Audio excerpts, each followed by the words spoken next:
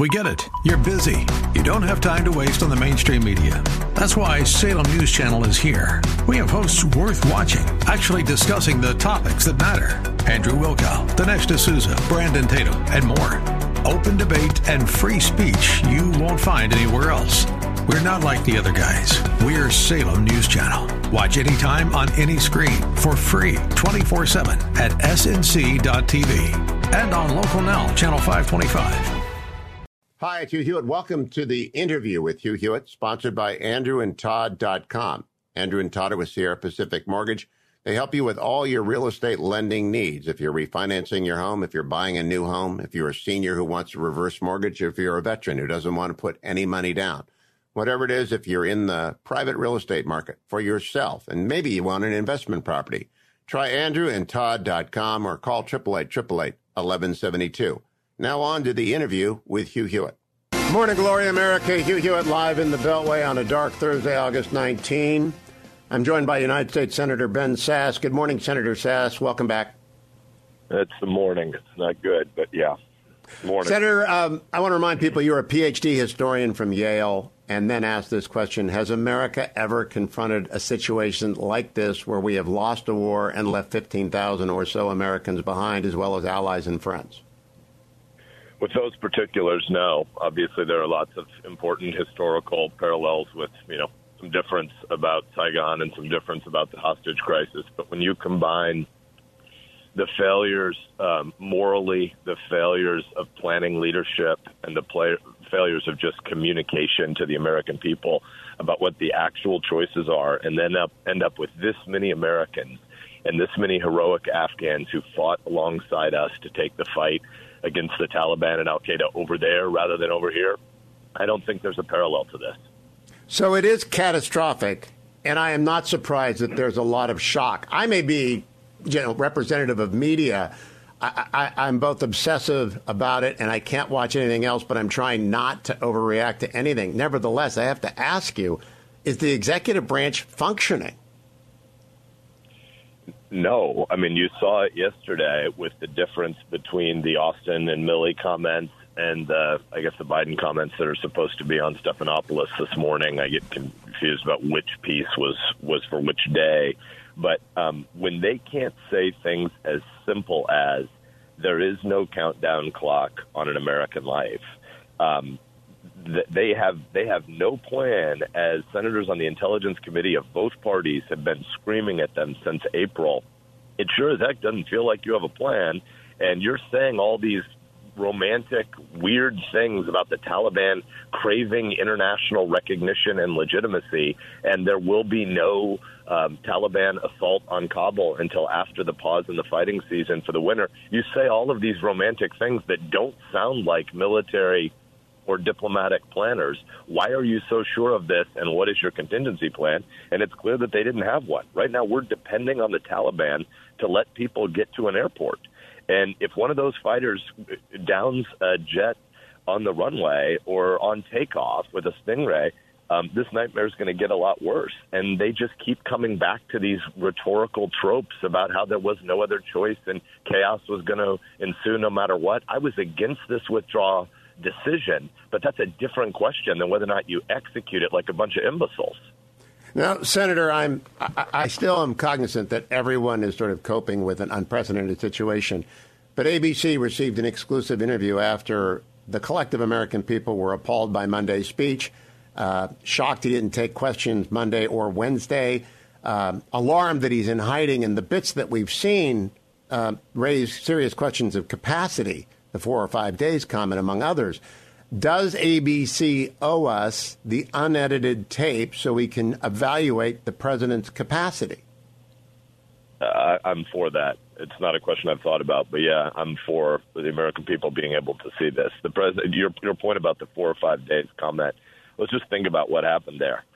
The American people saw images of Afghans fleeing and being willing to make the, incredibly improbable or actually suicidal decision to just try to stick on the side of a plane or climb into the landing gear well because they knew the probability of simple execution if they were abandoned in Kabul. And let's be clear what their crime was.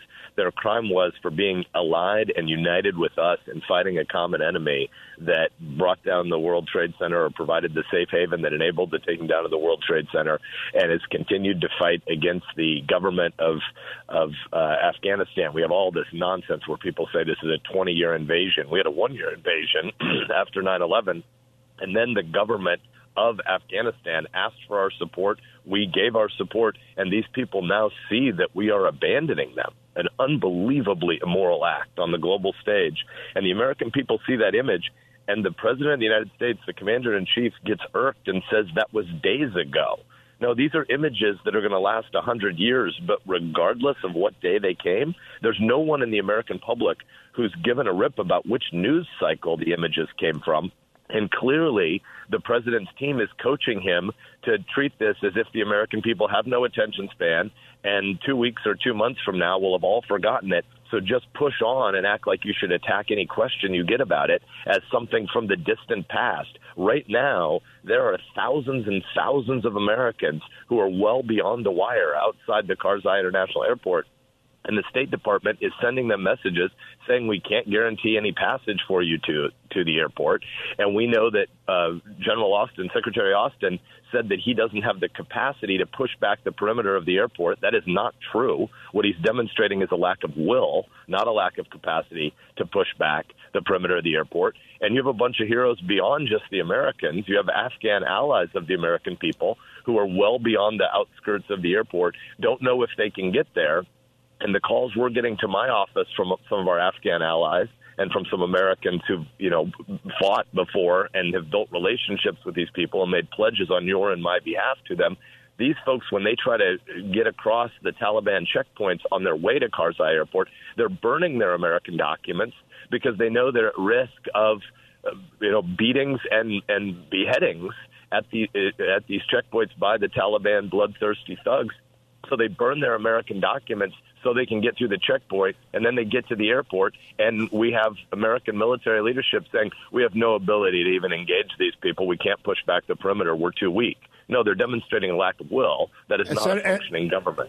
And, Senator, I am worried that the American people are not fully aware, and you're on the Intel Committee, so I want to know if it's raised there. Zawahiri is out there. There are other splinter groups out there that would love nothing more than to blow up more Americans, take Americans hostage. Is anyone evaluating the threat? Are we thinking about an Inchon option? Are we thinking about military force? General Mattis oversaw Task Force 58, 400 nautical miles we traveled to the middle of the Afghan desert in 2001. Is anyone talking about, we might not end up having an August 2021 commission. We might end up having a September 2021 commission about thousands of Americans trapped and hundreds killed or an attack on the homeland. No one seems to get this.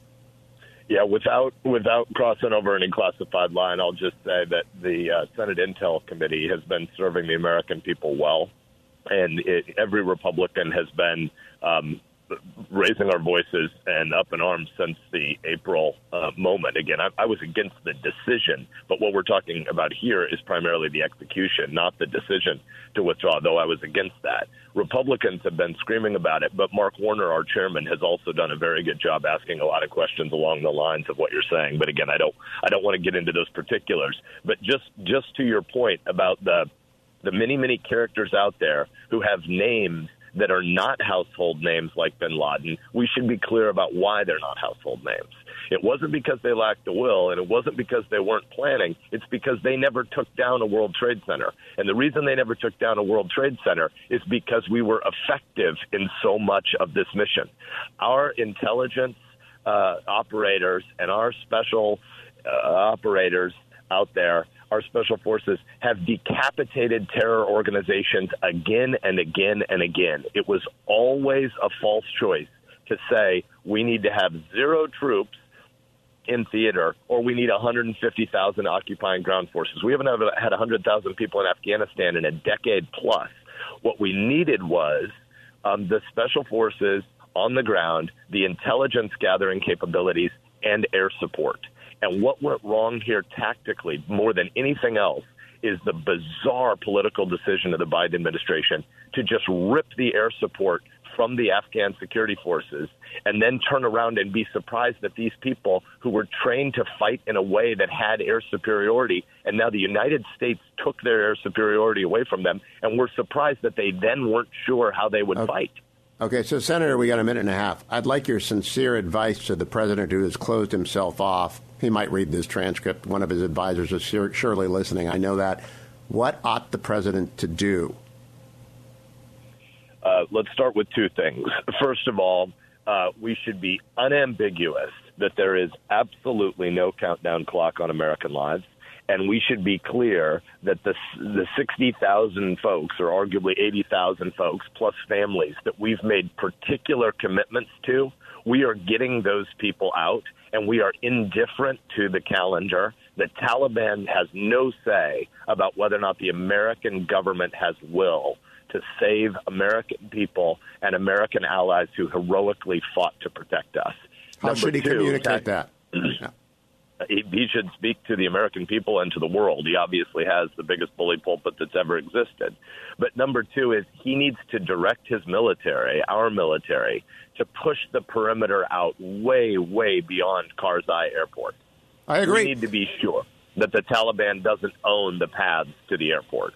I agree. Senator Ben Sasse, thank you. I'll be right back, America. It's Thursday. I'm live in the Beltway. It's Hugh Hewitt.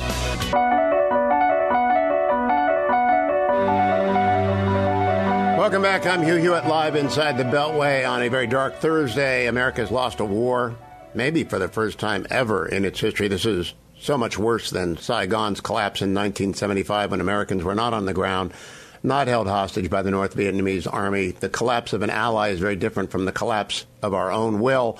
I'm joined by United States Senator Bill Hagerty, who served under President Trump as ambassador to Japan. Good morning, Senator. Welcome back. Good morning, Hugh. It's great to be back with you. Can you first give us your overview of the last week? It's been heartbreaking, Hugh. It's been absolutely heartbreaking to see what's unfolding in Afghanistan. And it's not just the humanitarian disaster on the ground there. It's the embarrassment of a nation. Think about the blood that's been shed, the treasure that's been put in place there in Afghanistan. And for us to turn around, walk away, and create a vacuum with no planning whatsoever has been just an abomination. And it's not just the Americans that I'm hearing from. And I tell you, Hugh, I'm hearing from people here in Tennessee every day. We've got the 101st Airborne here. People know the sacrifices that we've made to build America's credibility in the world. And now we see our own people at risk. It's also our allies. I've talked to people from around the globe. I'm getting calls from everywhere. When I say people, our allies are deeply concerned about their ability to rely on America now, and they're concerned about our competence when they see a failed execution of this proportion. Senator Hagerty, your colleague, Senator Cotton, 2 days ago on this program said the president appeared shell-shocked.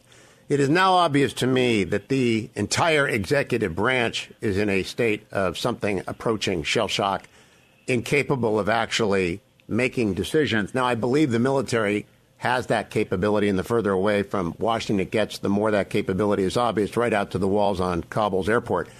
But do you believe anywhere there is planning or contingency for a counteroffensive, any use of any sort of American force to save Americans, if necessary, reclaim Bagram or other places from which we can stage rescue operations? Well, if I can take a step back and just share some of my experience as ambassador, Hugh. Every ambassador is responsible for what's known as a non-combatant evacuation operation plan. We call them NEO for short. But a NEO plan is the plan to move Americans safely, to move allies safely from a disaster situation. When I arrived in Japan, and again, Japan is the third largest economy in the world. At any given day, there are 250,000 Americans there. When I arrived in Japan, I reviewed my non-combatant evacuation operation plan. It was not up to snuff. It was dated. It took me months working through this with our military, with the State Department, with all of the involved parties to put in place an updated plan. But you remember the threat that I was facing at that point. We had North Korea launching intercontinental ballistic missiles over Japan. It's a volcanic island. There are many things that could happen. You've got to be prepared for all contingencies. I'll just say this without getting into any classified aspect of it. The military assets that we had in Japan were a significant component of my plan in terms of our ability to move people, to process people, and then flow them onward to a safe zone, or onward back to America, whatever the case may have been. That plan, obviously, was never executed here in Afghanistan. That plan should have existed, failed immediately. And when you look at the fact that we withdrew our military before our diplomatic presence, before the Americans were out, you can see how obviously crippling that was. And it just underscores the fact that there was not adequate planning in place. Now, Senator, we know that. Now, I'm trying to look forward, though. Do you have any reason to believe we are planning any kind of Inchon option, any kind of counterattack, any kind of rescue operation involving the United States military? Have you been briefed on that? Ought that planning to be undertaken? Yeah, what we've seen thus far is an increase. We're moving American military back in. Right now, they're targeting the airport there in Kabul, Karzai Airport. There is a flow in place, but with respect to a broader plan, I don't have any comment to make on that. Would you support any use of the military that President Biden authorizes based upon exigent circumstances to rescue Americans and allies? Absolutely. I've been asked this before. We need to get Americans out of there, whatever it takes. All right. Now, Senator, I don't enjoy asking this question. Representative Banks was just on, but the president's conduct over the last 6 days leads me to ask it. Do you have doubts about his capacity to make informed decisions? This has created doubt, not only in my mind, in the mind of many, many Americans, but also doubt in the minds of our allies. It has been just shocking to see the president's lack of attention to this, his unwillingness to address it, the fact that he's tried to spin and deflect rather than accept responsibility, own it, and fix it. It's just been shocking, and I think the American people are crushed from the standpoint of seeing the reputation of our nation diminished as much as it has been diminished. They're crushed seeing American lives now put at risk in the way that they have been put at risk, and the fact that we have just cut and run, so to speak, without any plan in place is not the America that Tennesseans expect. I believe it's fair to say that the American people as a whole were dismayed by the events and by the president's non-response. They were alarmed by the photo from Camp David. They were angry with the defiant speech, puzzled by his refusal to ask questions. And now the bits of the Stephanopoulos interview that we have seen have raised these questions about capacity. 4 or 5 days ago, that will be an indelible remark, a Roger Mudd-like moment with Teddy Kennedy. But ABC has an unedited tape. George Stephanopoulos told me via Twitter this morning, public-facing, that a transcript would be released this morning. That is not, in my view, enough. Long ago, Richard Nixon offered a transcript of the Watergate tapes to John Stennis that was immediately and roundly rejected. Does ABC owe the American people an unedited view of the president since we have nothing else? Well, I'm certain the American public would prefer this, and I think that you're raising it, talking about it right now is a great way to put pressure on the situation to actually see the raw footage. Have you been contacted by any member of the executive branch? I have reached out and myself, and I've also been contacted by members of the executive branch at the cabinet level. So they are doing their best to keep us informed, but it's clear as they do it that there is a great void here in terms of planning. And I watched yesterday the press conference with Secretary Austin with Chief of Staff Mark Milley. I mean, it sounds as though they're depending on diplomatic success with the Taliban to get Americans to the airport. General Milley talked about, well, the State Department has sent messages to Americans on the ground. We need to be in a position to protect Americans and move them. In fact, our allies are doing that. Our allies are sending teams in to go and get their people and move them to the airport. General Milley did, in fact, make reference to that capacity. He did not dismiss it, so I'm hopeful that there's planning going on. Yesterday, Leader McConnell was on the show and urged immediate action to reassure Taiwan, which is being threatened by the Chinese Communist Party, resumption of arms sales to Saudi Arabia, and other actions that former National Security Advisor O'Brien, former DNI Ratcliffe have posted in the foreign policy website, a half dozen specific things we could take immediately to reinforce shattered American credibility. Have you reviewed any of these? Do you support the leader's position on Taiwan and Saudi Arabia?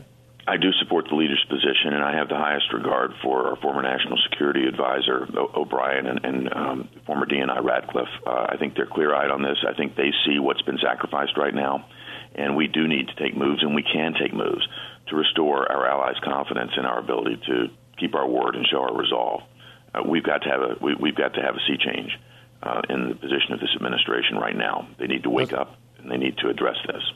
Now, Senator Hagerty, I understand the need to keep confidential what is confidential, but when someone tells me they talked to cabinet level, I have to ask, and unless you're forbidden from telling us, I think it would be reassuring to know, who are we talking about, when did you talk to them, and how long did you speak to them to? I've talked with, again, at the Secretary level, with the Secretary of State, Secretary of Defense, and we have an ongoing update process in place. Do they answer questions that you pose of them, or do they deflect them? No, they're answering questions in earnest. What kind of questions are you asking, Senator? I think people want to. I think certainly people in my position want to know what the plan is, and we want to see an accountable process immediately put in place. It's less about looking backward right now and more about understanding what we're doing to address the immediate situation where American lives are at stake and where the lives of the people who we've promised to care for are at stake. That's the primary concern right now. Longer term, there's going to be a lot more talk about what happened, a much more forensic view of what's taken place here. But right now, we're focused on getting American lives secured and safe, as well as the... So is that what you're asking? Who are we saving and how? Yeah, the focus right now is on American lives and safety. Now, last question, Senator. In the aftermath of the fall of Saigon, Camp Pendleton became home to thousands of South Vietnamese. My brother-in-law worked that operation. My wife lived on the corner of the base at that time as a young Marine brat. We had thousands of refugees there, and they're all integrated into American society and well. Ought we to throw open the doors to our Afghan allies in the same fashion, perhaps even at the same place? Well, I've certainly heard a lot of talk about that in the past few days. I'm going to say this, though, Hugh. We first have to focus on the promises and the commitments that we've made, taking care of Americans, taking care of those Afghans that worked and fought alongside us, that interpreted for us and helped us, that we made promises to on the ground. We could be facing a situation where we have hundreds of thousands, if not millions, of Afghans who want to flee Afghanistan. We don't have the capacity to properly vet these folks. We have to vet the people that are coming into America. You see the crisis that we've got at our southern border right now. I don't think America can accommodate the kind of chaos that may ensue there. We need to figure out a path and a process to evaluate the situation on the ground there in Afghanistan, work with local regional partners that are culturally more similar to those people who may want to depart and help find safe haven there. But we cannot overlook the desperate need to properly vet people coming from this region. I agree, Senator, and perhaps call for the file on the Camp Pendleton operation. It has a name. I can't remember it, but it went very well. And little cobbles out near San Francisco as well. The resources are there to vet. I'm sure we can get it done, though they have to stay there for a while. Senator Bill Hagerty, the conversation will continue. I appreciate your efforts on behalf of Tennesseans and all Americans and your experience.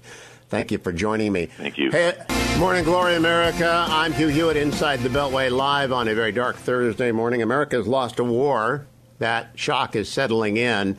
We've left thousands of Americans stranded in Afghanistan with vast piles of sophisticated equipment, as well as allies and Afghan friends hostage behind terrorist lines. Soon that will develop into an even greater morass. I'm joined by Congressman Jim Banks, himself a veteran of the war. Good morning, Congressman. Welcome to the Hugh Hewitt Show. Hey, good morning, Hugh. Good to be with you. To ground this, Congressman, would you describe to the audience your experience with the military over the last 15 years? Well, I'm a Navy Reserve officer. I was commissioned through the same program that Pete Buttigieg went through, actually, the Direct Commission Officer Program, which is unique in the entire United States military, a great program to give people an opportunity to serve. I was very proud to serve. I'm a Navy logistics officer in what's called the Supply Corps. I went through all of my initial training. Hugh went through the Supply Corps School in Newport, Rhode Island, one of the greatest Navy towns in the country that I love. And then immediately, I was, like so many Navy reservists, I was called up to go to Afghanistan. That was a typical experience over the last couple of decades for a Navy reservist, not to go to sea, but to go to Afghanistan or Iraq. And for me, Go ahead. I was going to ask where and when did you serve in Afghanistan, so we know where your specific expertise is geographically. Yeah, it's relevant. I was deployed to Afghanistan in 2014 and 15. And again, all of my training, all my background is in Navy logistics. But I found myself uniquely in a role in something called foreign military sales, which is the effort in Afghanistan on the front end and the back end of acquiring American-made equipment and then transferring that equipment over to the Afghan army and the Afghan police. So you can imagine, as this is unfolding, my biggest question is about all of that, all the billions, the tens of billions of dollars of American-made equipment. I'm not just talking about Humvees and ground-wheeled vehicles, which was the portfolio that the commodity that I oversaw during my stint in Afghanistan, but the weapons and ammunition, the nobody's talking about the night vision goggles. I mean, we spent hundreds of millions of dollars on night vision goggles and gave them to the Afghan army and the Afghan police that I guarantee you are now in the hands of the Taliban. Medical supplies. I mean, the list goes on and on of the different types of American-made military-grade equipment and other things we've turned over that are now in the Taliban's hands. Were you at Bagram or in Kabul or Kandahar, Representative Banks? All the above. I was stationed on the headquarters base just outside of the embassy, so I spent a lot of time at the embassy with the embassy staff. But I did spend a lot of our vehicles would come in and out as they arrived in Afghanistan. We had a couple of parking lots. I led a delegation of congressmen back to Afghanistan a few years ago to show them exactly what I did, which was process these vehicles, justify them on the front end, and then title transfer them over to the Afghans. There are a couple of very large parking lots. I'll send you photos of them later, Hugh. They're baffling when you see them because just thousands of parked vehicles and storage boxes and other things that sat in these parking lots. And a big part of our effort was securing those parking lots because that's where we transfer things to the Afghans. But we did spend a lot of our time. We had tentacles into the Bagram base and airfield, and that's also stunning to me. Why we gave that up on July 1st. That when we do get around to having a select committee or a commission on Afghanistan, the question begs itself. Deserves to be answered why we gave up Bagram when that's exactly what we need in a time like this to get Americans out of the country. I've got some quick questions, having grounded your experience in that.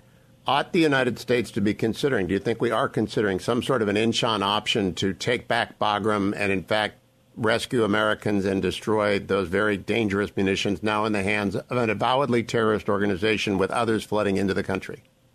If you were going to secure any place in the country of Afghanistan, it'd be the Bagram airfield. I mean, traditionally that's where we flew most of our missions out of for closed air support around the country. I mean, to answer your question, yes, it was strategically important. It is kind of in a bowl, though. I mean, it's surrounded by mountains, and there were often Taliban rocket attacks from up on the mountains onto the base. But the larger question, Congressman, is should we be considering it?